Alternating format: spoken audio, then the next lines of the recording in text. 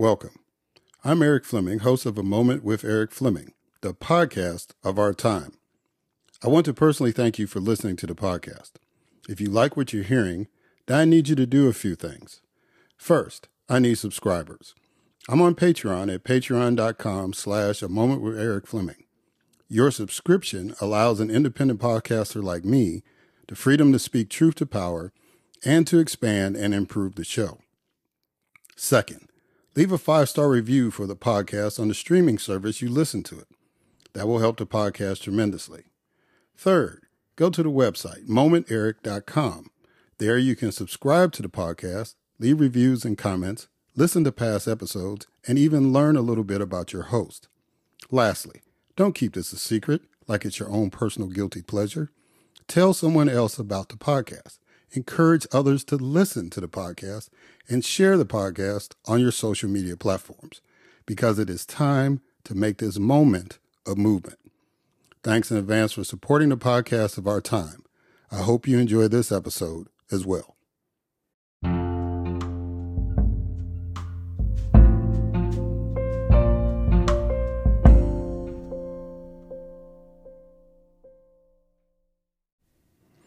Hello. Welcome to another Moment with Eric Fleming. I am your host, Eric Fleming. And you know, being a political podcast, there's a lot of stuff going on locally and in the world that, you know, can be touched on. We could talk about what happened in Russia with the mutiny that took place. We can talk about the comparisons between 5 billionaires dying underwater in a submersive, can't even call it a submarine, a submersive device, and the coverage and the emphasis that was placed on them as opposed to the 300 plus people who died off of Greece. Died on a Greek ship. And virtually, no coverage, right? No major rescue plan to the extent that those billionaires got. And there are some of my friends on other podcasts that have gone into it in detail. We can talk about the fact that we're into our second year of the Dobbs decision, which has taken away a woman's right to make decisions health-wise toward her body and the impact that it is having. I could talk about all of those things. But I didn't want to do this podcast that way. I think there have been a lot of people who've interjected their opinions about that, about those items. And a lot of them much more articulate than me. I can even talk about, as we're closing out, Pride Month, right? And I may touch on that a little bit in how I do this podcast. But the main thing I wanted to talk about, because it's something that I started talking about in the last podcast, between this fight between African Americans and African immigrants to America, and how this feud, which I think is pointless in the overall struggle, is growing. And it started me to thinking about who I am, right?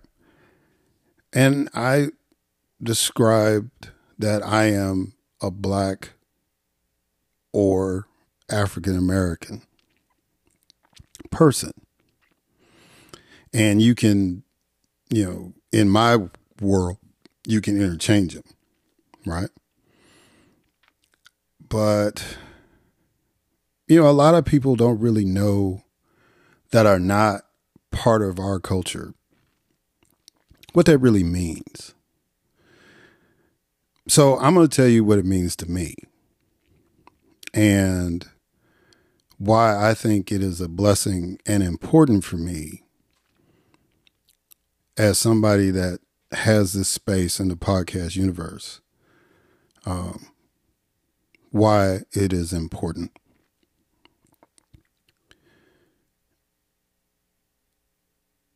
I am a native of Chicago, Illinois. I was born there in 1965. And you've heard me mention in other podcasts, but I want to get into it a lot. That I feel that the time that I lived there, those 18 years that I lived in Chicago, were probably the best years for a young black man to develop and to gain a sense of his identity. I grew up on the south side of Chicago.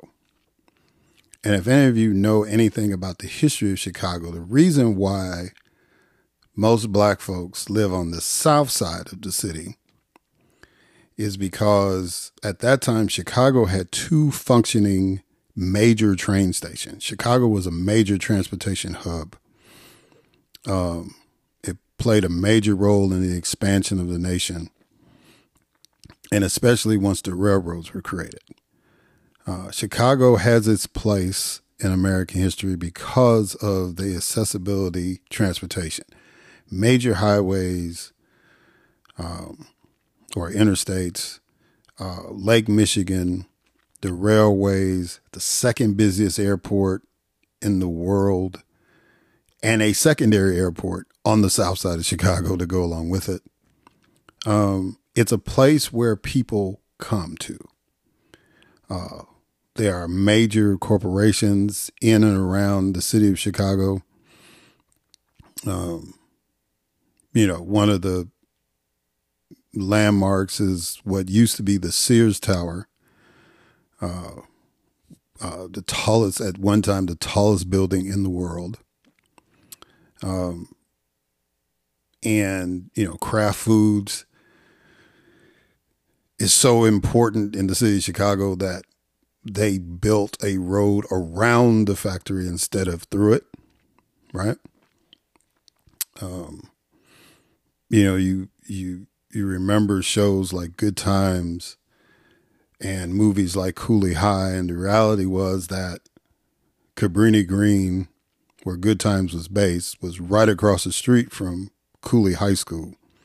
And right next to Cooley High School was the Oscar Mayer plant, right? And Cooley High School was vocational school, which meant that a lot of those seniors, when they graduated from Cooley, literally went across the street to get a job, right?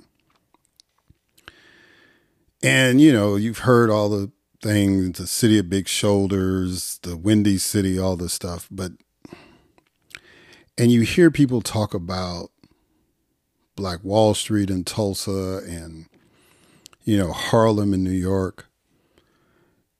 But the city of Chicago, and we had a special area, Bronzeville, in the city, but the whole south side of Chicago was really a mecca for black people, especially black people who were fleeing the oppression and the Jim Crow laws of the South. Myriads of black people from Mississippi, from Alabama primarily came to Chicago. And you have folks from Georgia and Tennessee and Arkansas and Louisiana, but the majority of those folks that populated the south side of Chicago came from Mississippi and Alabama, and they came via train, right? And so that gets to the point about the two railroad stations. So the biggest station that everybody knows that's still in existence is Union Station. But the black folks couldn't get off of the train there. They had to get off at the Dearborn Station.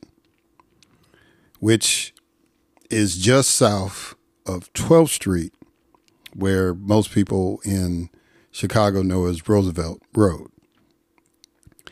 And the Dearborn train station is still there, but it's not a train station. It is actually now like if you've been to Atlanta, like how they've converted the old Sears warehouse distribution building into like a marketplace, that's basically what the Dearborn station has become. And it's like more of a landmark. And it designates the area that we call Dearborn Park, where there's a lot of upscale homes. As a matter of fact, one of the mayors moved into that neighborhood, right? So it's a mixed neighborhood. It's not, and the Chicago police headquarters is right situated in Dearborn Park in that area. And it was there before it became Dearborn Park. And it hasn't moved, right? So since black folks got off of the train at Dearborn Station, basically they went south of Roosevelt Road. They started getting housing and whatever they could, places to rent and all that stuff south, because that was the line of demarcation in Chicago. If you went north of 12th Street, that was considered white folks, right? Now, there were pockets of white people on the south side, like Bridgeport, which is around, call it Guarantee Field now, but I was growing up in Chicago, it's Comiskey Park, right? Where the White Sox play. And that is where a lot of the Irish people that came to Chicago settled, and where a lot of our political leaders, white political leaders, came from, right? And police officers even. So you had pockets, and the area I grew up in initially was an upper middle class, some would say even wealthy, white neighborhood, Auburn Gresham. But as the blacks started coming and moving further south, they left, right? And we ended up getting these nice 2-flat apartments or big houses that judges and all these folks used to live in, right? And neighborhood I grew up in, the actual street, I could go north up to 79th Street and there was Leo High School. And I could go west on 82nd Street and be at Calumet High School. And Leo High School still had white students coming there when I was growing up. Calumet High School had become all black.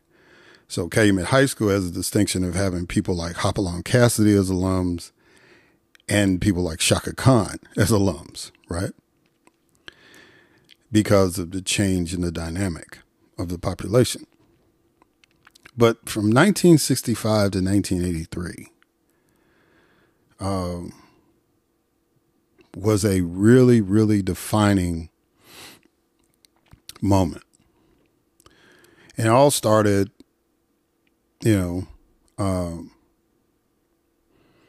when I was in second grade, really. And, kindergarten, first grade, I went to Walter Gresham School. It was named after a white guy, and I think he was a judge or something like that. But part of the reason why the neighborhood was named that way was because of him, right? And, we went to the school that was named after him. The police station across was the Gresham Park Precinct, all that stuff. But in 72, the city of Chicago public schools built 2 new schools because Gresham was pretty much overpopulated. And so one school was Mahalia Jackson, named after the gospel singer who spent even though she wasn't a native of Chicago, she spent a lot of time in Chicago. As a matter of fact, one of my cousins was an usher at the church that she used to sing regularly at. And then the other one was named Garrett A. Morgan. And based on where I lived, that's where I was assigned to go. And Garrett Morgan is known for two inventions, the traffic light and the gas mask. So part of our understanding growing up and going to school, because at that point, Chicago started building so many elementary schools to leave overcrowding that it got to a point where you didn't have to take a bus to go to school. There's a lot of kids in a lot of cities around the country that starting from elementary school on up through high school, they have to ride a school bus to get to school. In Chicago, we didn't do that. We walked to our schools. Most of our elementary schools were close enough where we could make a decent walk. And even in the high school situation, we had 64 high schools at the time. We didn't have school buses for that. We could take public transportation. We get like a little discounted bus pass compared to a regular bus pass that people would buy. And, we were able to take the bus to school for high school. But most of the high schools were situated where a lot of those kids could walk to school. Right. Calumet was our neighborhood school, but I went to Lindblom Technical High School, which was a school you had to take a test for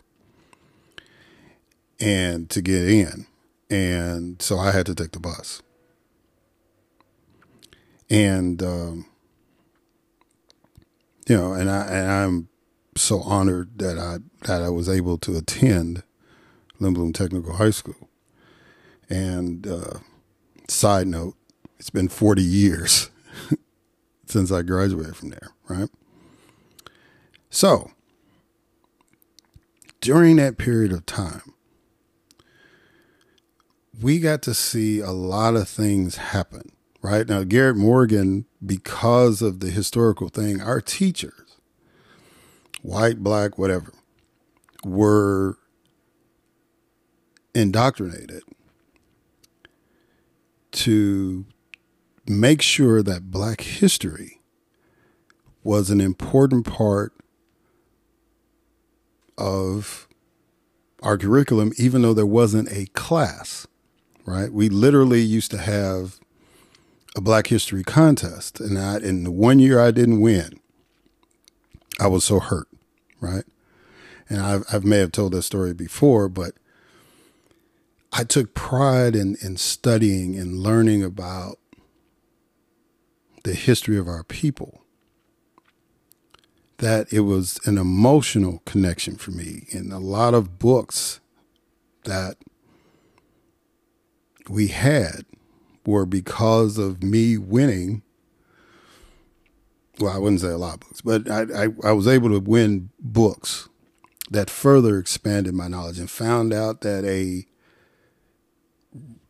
relative of my aunt wrote one of the books that I won, right?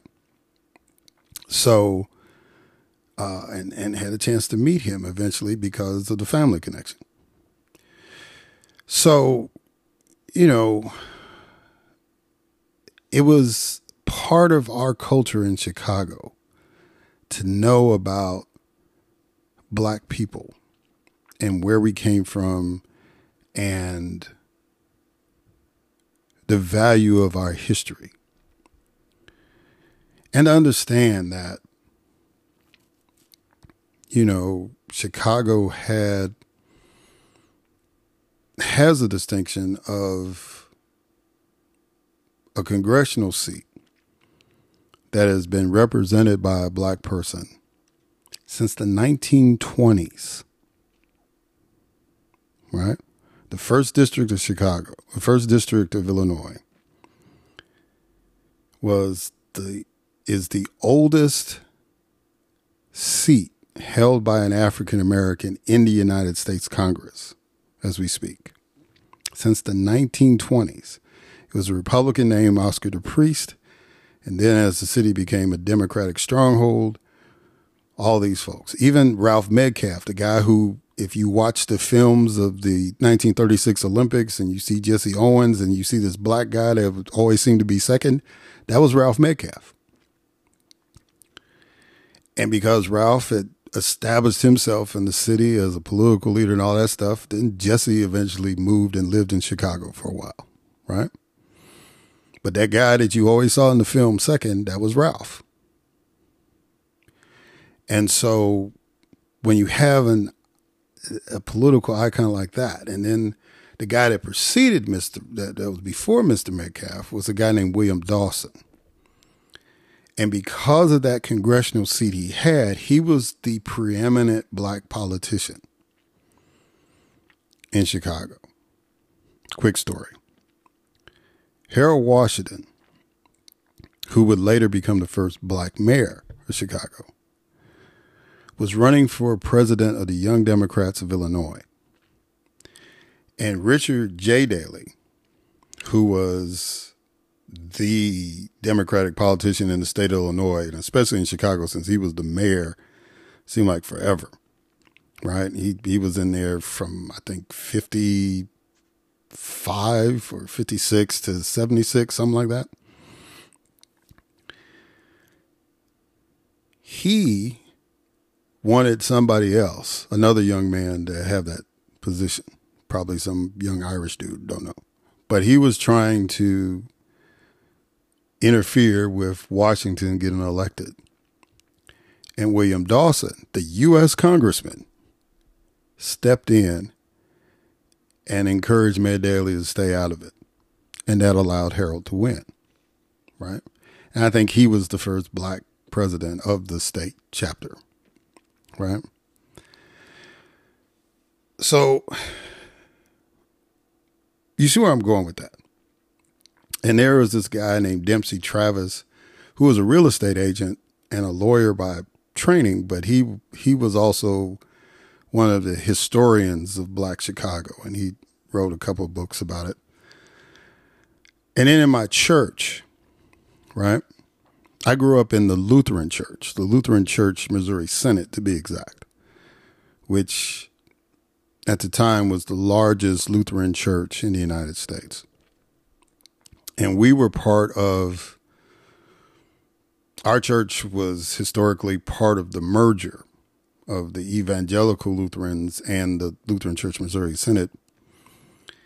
And so all the churches that fell under that were in this special district called the English District, which was nationwide, as opposed to the other geographically based districts. But our church was unique because when our pastor took over, Reverend Oldham, he was part of the black Lutheran ministers that went to Concordia University in Selma, which was a breeding ground for a lot of the black Lutheran preachers in the United States at the time. And they had a connection. A lot of them were related some kind of way, intermarried through and became related, all that kind of stuff. There was a closeness between those young men. And so he landed in Chicago, and he took over this church that had been white, and it became a mission church to get more black people into the Lutheran church, similar to what they did with Piney Woods Country Life School, which later years I ended up working at, right? And a lot of those young folks that were influenced started a church that I attended in Jackson, Mississippi, St. Philip. Anyway, so when he took over the church, it wasn't a typical Lutheran church. Normal Lutheran church, you go in, you go through the liturgy and all that stuff, and then you're out like within an hour, right? But our church was more like a traditional black church where we actually had people giving testimony, and we had a gospel choir, which I was a part of. And just to show you how different that was, the choir itself made the cover of the National Lutheran magazine. We were the cover story because here we are, a Lutheran church singing gospel. We had a gospel choir. That was unheard of, right? But that's just an example of how proud we were that even in a historically white, historically German denomination of Christianity, we imposed our blackness and it was accepted, right? And of course, other black Lutheran churches followed our example in the city. So, and we would have these concerts and we'd go to each other's church and all this stuff. It was pretty cool. And we got to travel to other black churches in the city as well to perform. But that was kind of just an example of the nuance, right? That we were not ashamed of who we were. And during that time, that's when Jesse Jackson rose to prominence, right? He became a fixture in the city with Operation Breadbasket, which is now Operation Push. As a matter of fact, at one time, the Operation Breadbasket was literally walking distance from where I grew up because they had taken over the Capitol Theater at one point. And then they moved over to 47th Street where they are now and on Drexel, and they had made the theater. They brought the theater back, and the theater was important because that's where we got to see all the movies we wanted to see, the closed circuit fights. I remember the Ali Foreman fight, for example. But and that was our movie theater. Every now and then we might go south to Beverly, but if we wanted to just go or Evergreen Park, which was a white suburb, but you wouldn't have known it because we took over Evergreen Plaza, the shopping center there. That was kind of, a place where we all went, right? If we didn't go downtown, we went to Evergreen Plaza because a lot of the stores that, were downtown or headquartered downtown they had outlets there. And so we did all that, right? And we so getting back to Reverend Jackson, he had such an influence that when it became Operation Push, he actually created, for lack of a better term, a leadership academy where, once a week, we would go and, or once a month even, I should say, we would go downtown, and, meet somewhere where he could sit down and talk to us and teach us leadership skills or give us life lessons. And you had to be chosen for that. You just couldn't walk in. And, I was very fortunate to be chosen to participate in that. So you had all that. But then getting back to Garrett Morgan, right? The school, not only did we have the Black History Contest, but like I said, the teachers. We had my second grade teacher, my very first teacher at Garrett Morgan, had written a Black History book for children. And so that was required reading for us. Even though we didn't have a class on Black history, we all had to read that book. And so it was instilled in us day in, day out of who we were and why it was important. Right? And, so we, every interaction that we did, Black people were major players in that. It was a shopping district on 63rd Street, right, where all the major stores, Goldblatt's and Weebolt's and Kresge, which we now call Kmart, and Sears, all those folks had stores there on 63rd Street. And there was a bank called the Chicago City Bank, right? Now, all those institutions were historically white institutions, but on 63rd Street, you did not know that, because the people that worked at the bank, the people that worked at Sears, Kresge, these were all Black folks. So when we went there to shop or,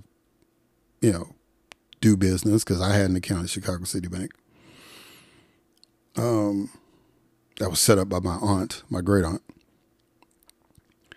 then it was like we saw Black people in these positions that a lot of Black kids in other parts of the country didn't see, right?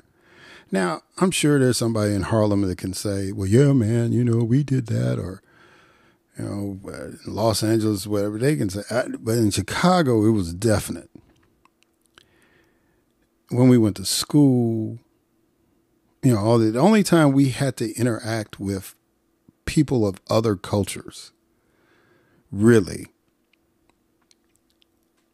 was when we went downtown or went to a sporting event.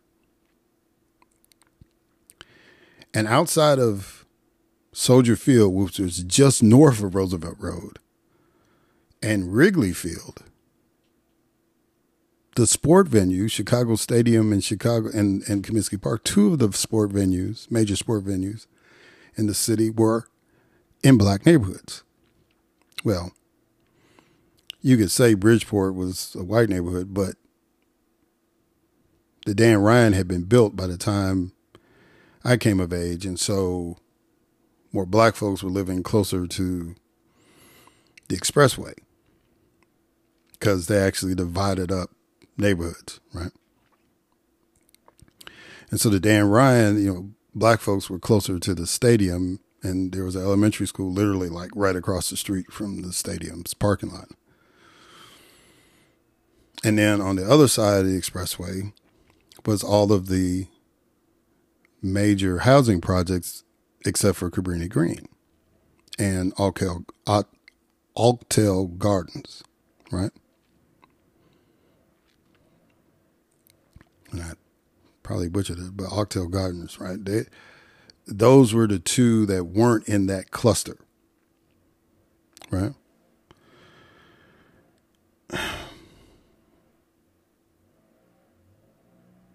But, Black people, and then, the legendary Bronzeville that everybody talked about.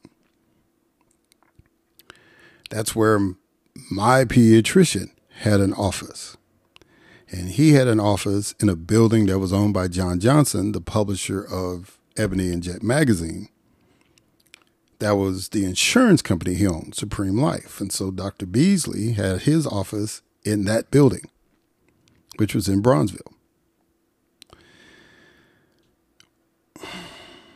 So let me stop right there and go ahead and finish the story on the other side.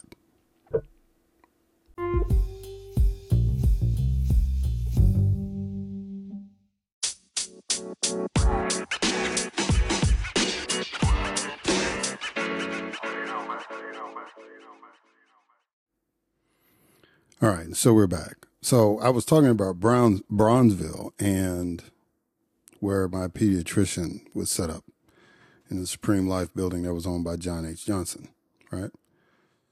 In the centerpiece of that Bronzeville community is this giant memorial for black soldiers. It was one that fought in World War One. It was one of the first memorials set up for black soldiers, period, in the country. And if you understand that part of the city, that's where basically the Negro League started, right? And guy Rube Foster, they had a stadium right around there, and they would play their all-star games at Comiskey Park. You know, they started around the same time as the major leagues did their all-star game around the 1930s. You know, you had high schools named after either famous abolitionists or, you know, and the city of Chicago itself was founded by a French Canadian who happened to be black, John Baptiste Point de Sable. And the area where he set up the first settlement is called Pioneer Court, and it's on Michigan Avenue. It's right there in front of the Tribune building. And I think NBC has moved their headquarters over there and all that. Right? Encyclopedia Britannica used to be headquartered right there on Pioneer Court, all that stuff. And that's right along the Chicago River. And from where DuSable's settlement was, and they built Fort Dearborn, which, you know, was basically the first white settlement established in the city, right? Anyway,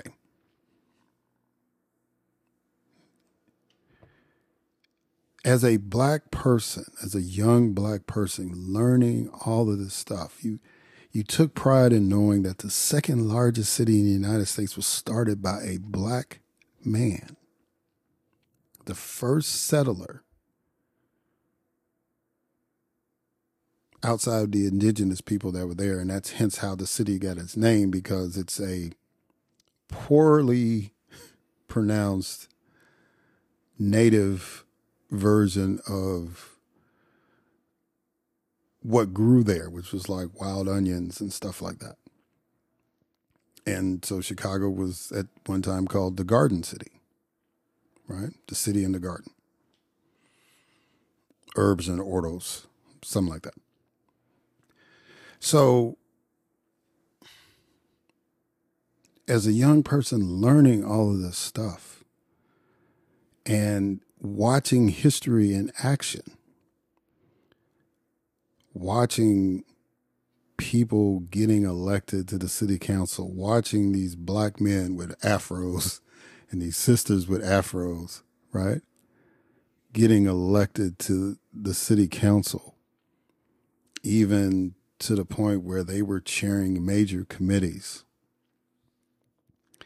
And just so people understand, black people were not the majority population, as most cities are, you know, now designated, you know, in the political rhetoric, it's always these, you know, cities run by black mayors and all this stuff. It's, you know, majority black cities and all that stuff. Chicago was not majority black when I was growing up there. Now, when you broke it down, because Chicago broke neighborhoods down based on your ethnic background or your country history, right? Your ancestry history. So you had pockets where you had Irish folks and you had pockets where you had German folks. Chicago was like either the second or third largest Polish citizenry in the world behind Warsaw and Krakow, right? There might even be more Polish people in Chicago than Krakow, but I'm just saying they had their own section. And then if you went to the AAPI community, you had Chinatown, right? which in other cities, that was just kind of derivative for all Asians to show up. But in Chicago, it literally were Chinese people, Chinese immigrants, because you had a section where all the Vietnamese people lived and where all the Korean people lived, right? And they primarily lived on the north side. But Chinatown was on the south side, right? And so when you break it down and divide it up, you know, whether you're Armenian or Ukrainian or where, when you broke the city down like that, black folks from the South was the biggest block of people in the city, right? And so we just had our own thing. The biggest parade in the city of Chicago was around Labor Day. And everybody knows Chicago for the St. Patrick's Day parade and all that stuff. But the biggest parade in the city was what we called the Bud Billiken Parade. And that was sponsored by the black newspaper, the Chicago Defender. And it was based off a fictional character they created. And they actually, you know, used that to build subscriptions. They would actually have a contest. And so the young man was Mr. Bud Billiken. The young woman was Miss Bud Billiken, who sold the most subscriptions. And a lot of those folks sold those subscriptions at their churches or in their neighborhoods, right? It was not uncommon to see folks knock on the door asking for you, if you hadn't subscribed to the Defender, to ask for it, right? Because that was the contest. You know, and eventually it grew into something else, you know, but, you know, the proceeds went to scholarships for kids in the city, you know, all sorts of things.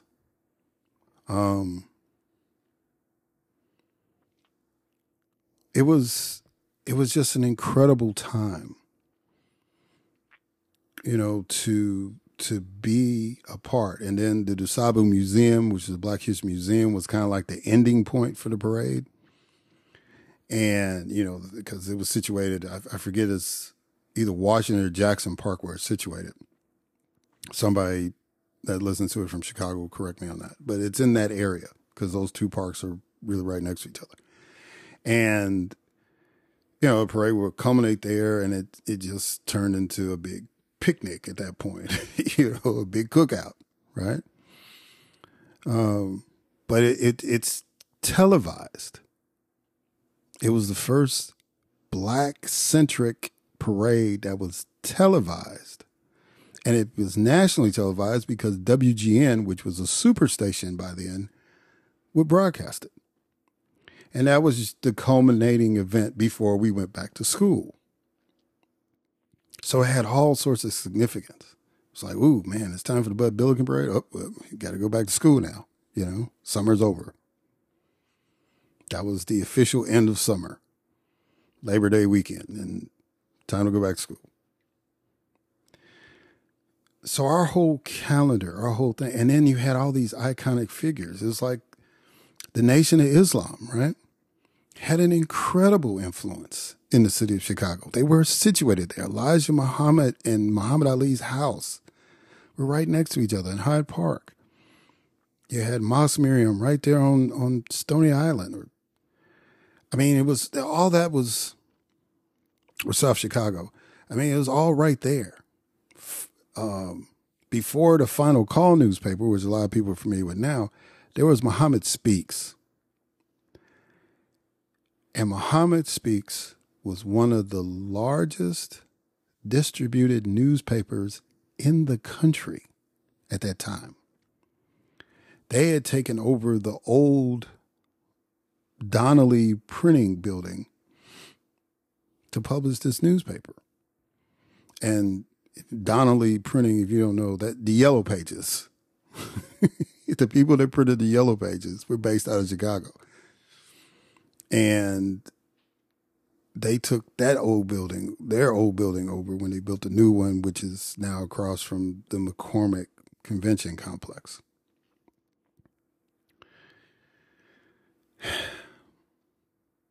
You see where I'm going with that? It's like we were inundated. It was nothing for us to interact with these brothers in the bow ties and the suits selling Muhammad Speaks later final calls, right? You know, it was nothing for us to interact with black people that were doctors and lawyers and all that. I mean, Harold Washington had his law office on 47th Street, which was his dad's office. And if there was ever a mayor that was truly Chicago other than the Dalys, Harold Washington fit that bill too. I mean, he went from elementary school all the way through college in the city of Chicago. Right? And got his law degree in the city of Chicago. And he served in the state legislature and the U.S. Congress, and he left Congress. And the very first election I got to vote in, it was the city election that elected Harold Washington, the mayor, the first black mayor of the city. And one of my influences in politics, other than my great aunt, who never ran for office, never did anything, but taught me everything I needed to know about who these elected officials were and all this stuff, right? Who to identify. And the importance of voting, all that stuff. You know, there's this guy named Roland Burris, who was from the same adopted hometown as my dad. And my dad's best friend was like Roland Burris's, one of my dad's best friends was one of Roland Burris's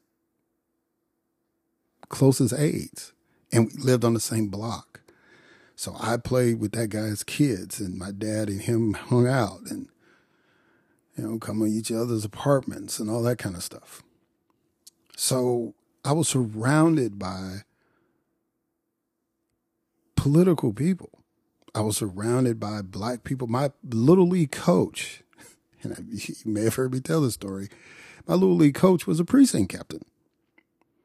I say Little League, it was Pony League by that time, because we were like what now is called middle school. Because in Chicago, you went from kindergarten to 8th grade. Then you went to high school. You didn't have that break, which they have set up now. We have these junior highs or middle school, whatever you call it in your respective part of the country. We were in elementary school from kindergarten to 8th grade, and then we went to high school from 9th grade to 12th. So you basically went to 2 schools in your lifetime. And so that's why there's such a bond with us, with our elementary school in Chicago, a lot of us of this age, because we went there for 8 years of our life, 9 years, really. Because we had to go to kindergarten. It wasn't like some of these states where kindergarten is optional. We had to go. We had to go to kindergarten, right? But, you know, the city, the culture of the black community was so strong. And the people there were so influential and, what's the word I want to use? Open to embracing young people. That we know now, and scientists, you know, urban sociologists and criminal justice folks, all this, you know, or you knew growing up in Chicago that economic oppression and poverty contributed to crime. You knew that. You didn't have to get a degree in that to understand that. And so as the economics got a little more dire for black people, we started seeing the residual effects of that, which was crime. And fortunately for a lot of us who left Chicago around in the early 80s, We didn't catch the crack epidemic when it hit there, but the foundations had been laid, right? Because you started seeing more of the gang thing. And the gang thing was more about controlling the territory more so than about illegal activity. Now, they were involved in some illegal activities. They were number runners and all this stuff, just like in other major cities. But until crack really hit Chicago, the drug thing was not really the issue. It was more, strong arm robbery, that kind of thing, if they were going to do anything. And fighting. Got into a lot of fights, right? But even in that, we knew that was not indicative of Black people as a whole in the city.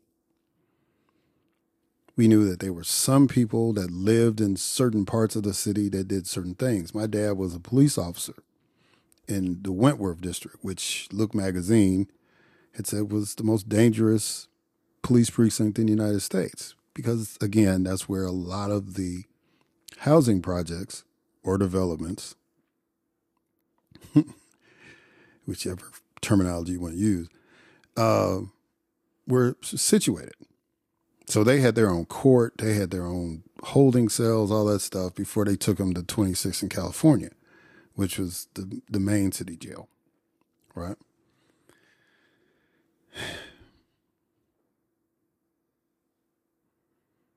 Because of what they were dealing with in that part of the city. And like I said, we dealt with stuff, but it was nothing more than just, what you see in these after school specials. The bullies, the gang members were trying to be the bullies, right? And you had to fight the bullies, or else they would keep picking on you. And, so we dealt with that. But again, we knew that was a segment. That wasn't the totality of the Black experience. And I emphasize that because in this day and age now, in social media and all that stuff, we have people who use their social media platforms, especially Black men, who use their social media platforms to try to paint this picture that we are an out of control race, that we are inherently violent, that we are inherently criminal, that we are, for lack of a better term, savage. In that in order to fit into society or what others dictate, then we have to change our ways as a people. And the reality is that the majority of Black people in the United States, and especially when I talk about the days that I grew up in Chicago, were hardworking people. They looked out for their family members. They looked out for their neighbors. They cared about what was going on in the community. They went to church. They rooted for the local sports teams. They shopped. They went to movies. They did everything that people now say normal people are supposed to do. They did that. But they instilled in us a pride about who we were as a people. And it wasn't uncommon for us to take trips. Now, I didn't get to Mississippi until I went to college, but a lot of my friends did go and interact with their relatives that were still in the South, right? And when I got to Mississippi, I interacted with my relatives, right? I got to meet them and eventually develop relationships with them, right? But there was always this connection. It wasn't uncommon. There were a lot of folks from Chicago that went to Jackson State or went to Alcorn or went to Mississippi Valley or went to any one of these other HBCUs, right? Because there was a direct pipeline for a lot of them from the South to Chicago and back. And of course, some folks stopped in St. Louis. They got off the train in St. Louis instead of going all the way Chicago. Once they felt they were north, if they knew Missouri's history, they probably wouldn't have stopped there, but they did. So you have a lot of connections in St. Louis and across the river in East St. Louis, Illinois, right? Black folks from the South settled there. But the ones that took the train all the way up to Chicago, some kept on going and made the connection to Detroit. Some made the connection to go to Milwaukee, right? But there was always this connection with Chicago and the black folks in the South. So when people talked about eating coon or rabbit, right? I had done that. My dad he could cook some rabbit real good. Chitlins and grits even.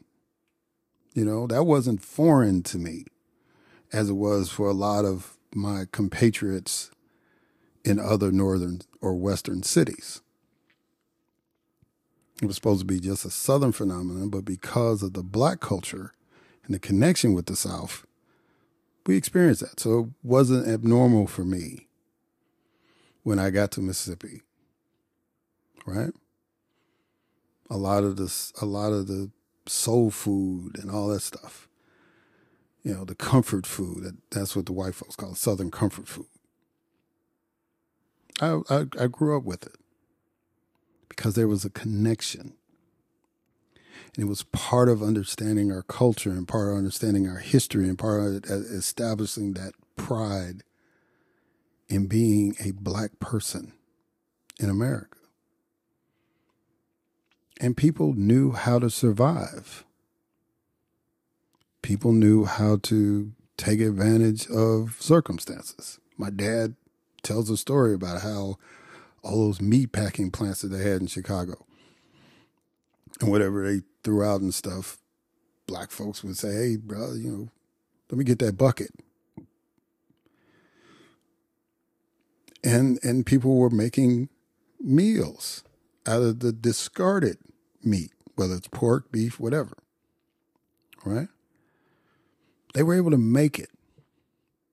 And those households thrived. And the kids that came out of those households thrived. Now, a lot of them, like me, didn't come back to those neighborhoods. And as the generations that raised us died off or eventually moved out themselves because of old age,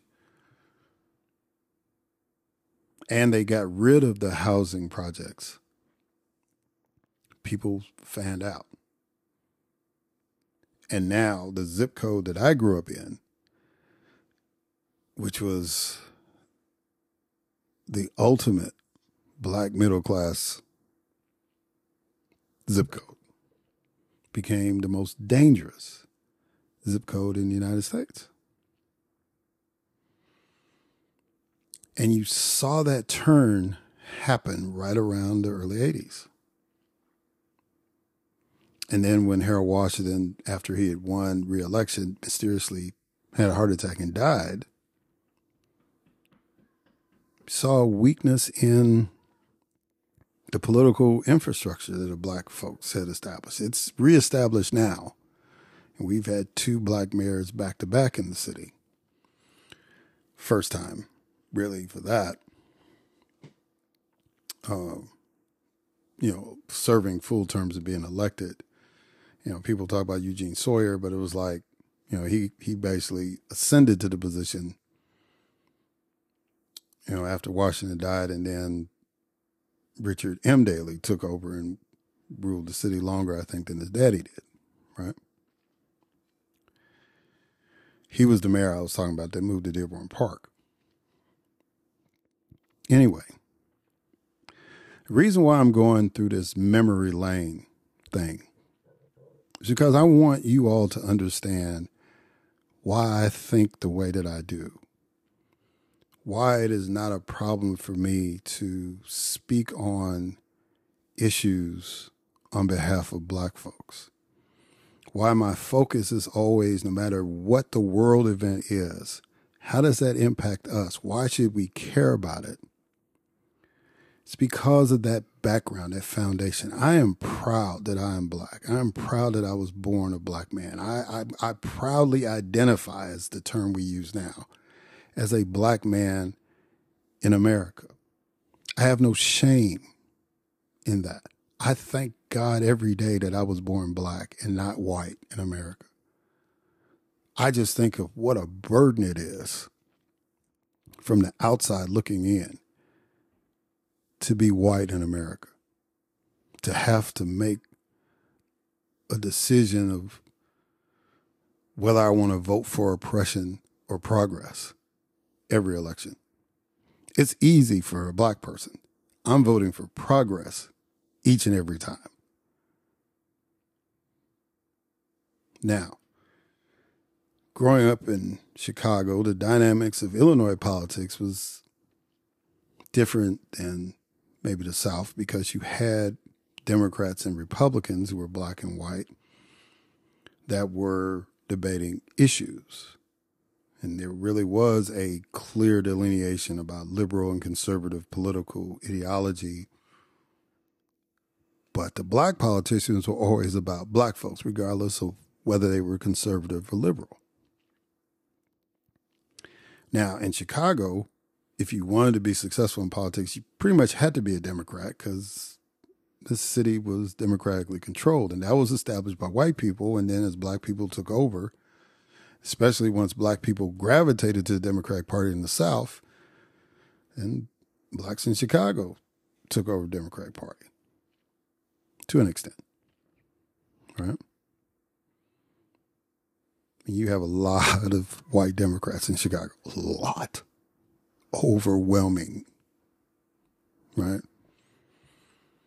You know, and if you were a Republican in Chicago, it was because of the wealth that you had. Now, I don't know if that MAGA infection probably has. You know, in the southern part of Illinois, most definitely. But in the city, I think that's where a lot of the Republicans that don't like Donald Trump, and that's where they hang out, right? But it's Democratic city.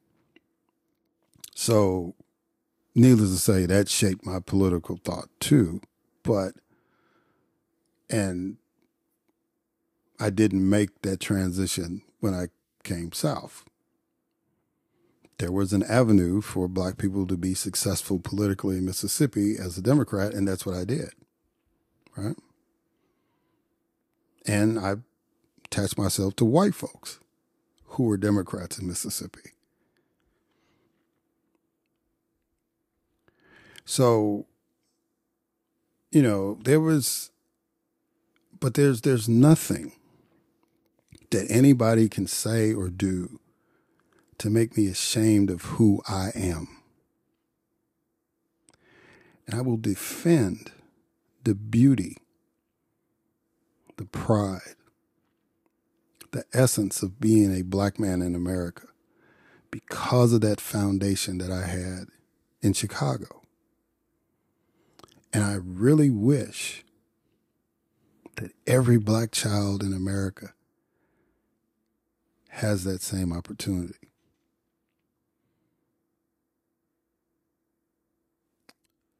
It's apparent that it's not, based on people that I see. And then, you know, but we're individual thinkers, and there's one particular guy I've seen on social media where it's like his mom went through all this racism and all this stuff, and he claims he hasn't experienced any of that. So his mindset is totally different. His mom's going to love him because she's his mom, you know? But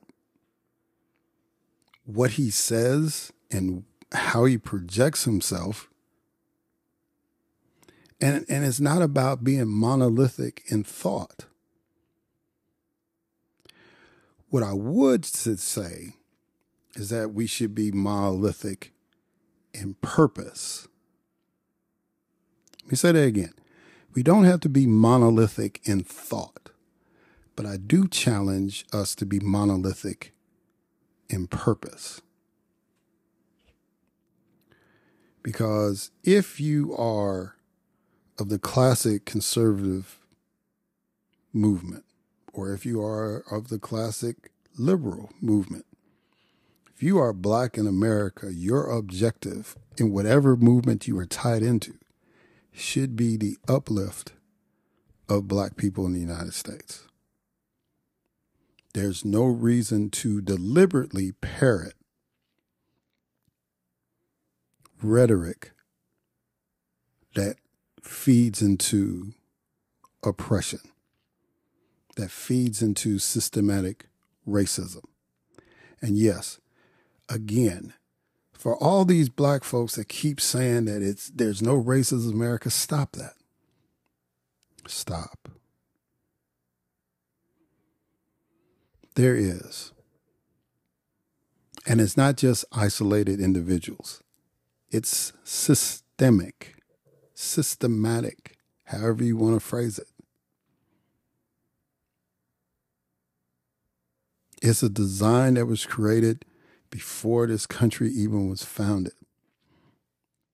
And it still plays a major role in why there are discrepancies in healthcare, in housing, in education, in economic opportunity, period, between white folks and Black folks. And until we change that, not deny it, change it,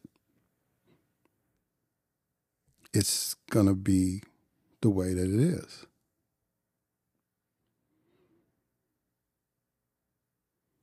If anybody should be an isolationist, it should be those of us who grew up in a place like Chicago from 1965 to 1983. We should be like super pro-Black, militant, don't want nothing to do with white folks, all that stuff. But we learned that the value of human beings was important while still maintaining our pride.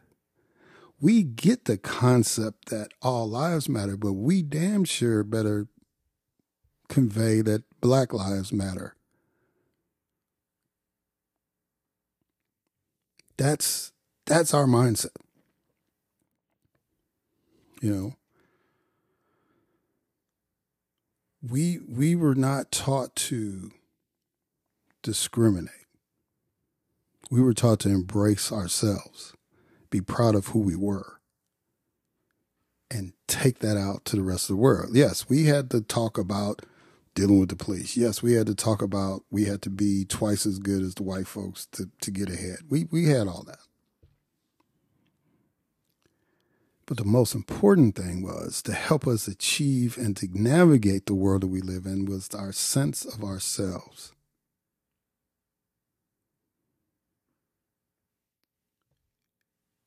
And until we get back to that, or should I say, put more emphasis on that, we can be easily influenced by people that look like us, that try to tell us that we should do better.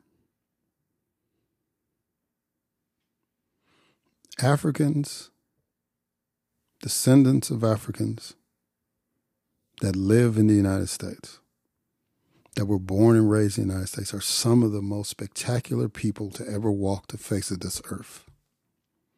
And I'm not saying that to be smug. I'm not saying that to be racist. I'm just stating a fact. When you really understand our history, which some people don't want us to know,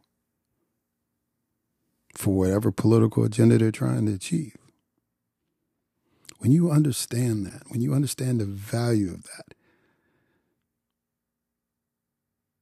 you can in good conscience turn around and say, we got to do better. Yes, there are some people that need to stop criminal behavior. Yes. And that was another important piece, and I've talked about it numerous times before, when the crime stuff started happening. And I come back to the city in the summer, I got involved with the Black on Black Love campaign to making sure that we respected each other to the point where we weren't trying to take each other's life over substances we didn't control or make, over property we did not own.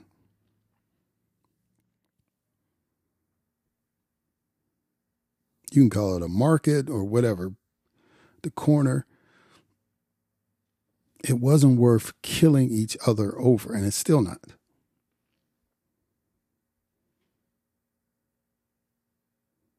So I get dealing with that. I get dealing with having over emotional or aggressive behavior, dealing with mundane situations. But when you glorify television shows that show division among black women or black men, right? When you glorify social media posts that people are acting in an unacceptable way, that has influence. So that part of the argument I kind of get, but when you try to flip it and make it seem that all of us do that, I'm not on that train. Because I know better. Because I grew up in a strong, vibrant, prideful black community. And I know the beauty and the power and the essence of being black in America. Why that means something. Why that's something that we should never, ever be ashamed of. No matter who's doing something foolish, crawling through a Popeye's window, drive-through window, or whatever, right? That's not us collectively. Just like they try to flip it and say, well, it's just a few individuals. It's a few individuals that act bad in every ethnic group in the United States.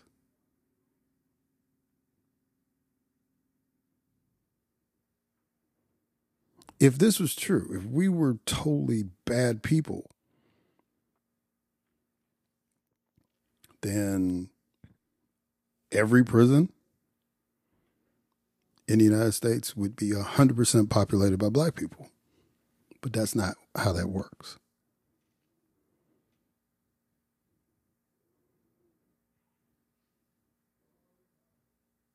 And when you think about the history of this country and how crimes were designated to target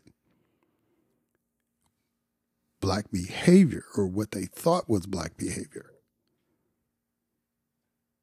then you can understand why we make up 13% of the population nationwide, but 30% of the prison population nationwide. When you're arresting 60, 70, 80-year-old homeless black men and charging them with a felony crime that they don't have the money to bail out on,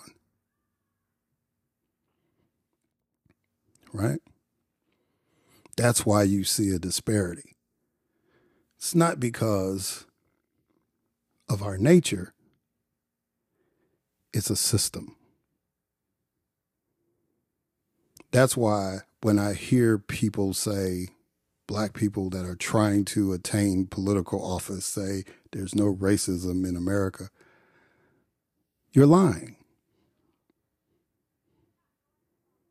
Whether it's out of ignorance or deliberately, you're lying.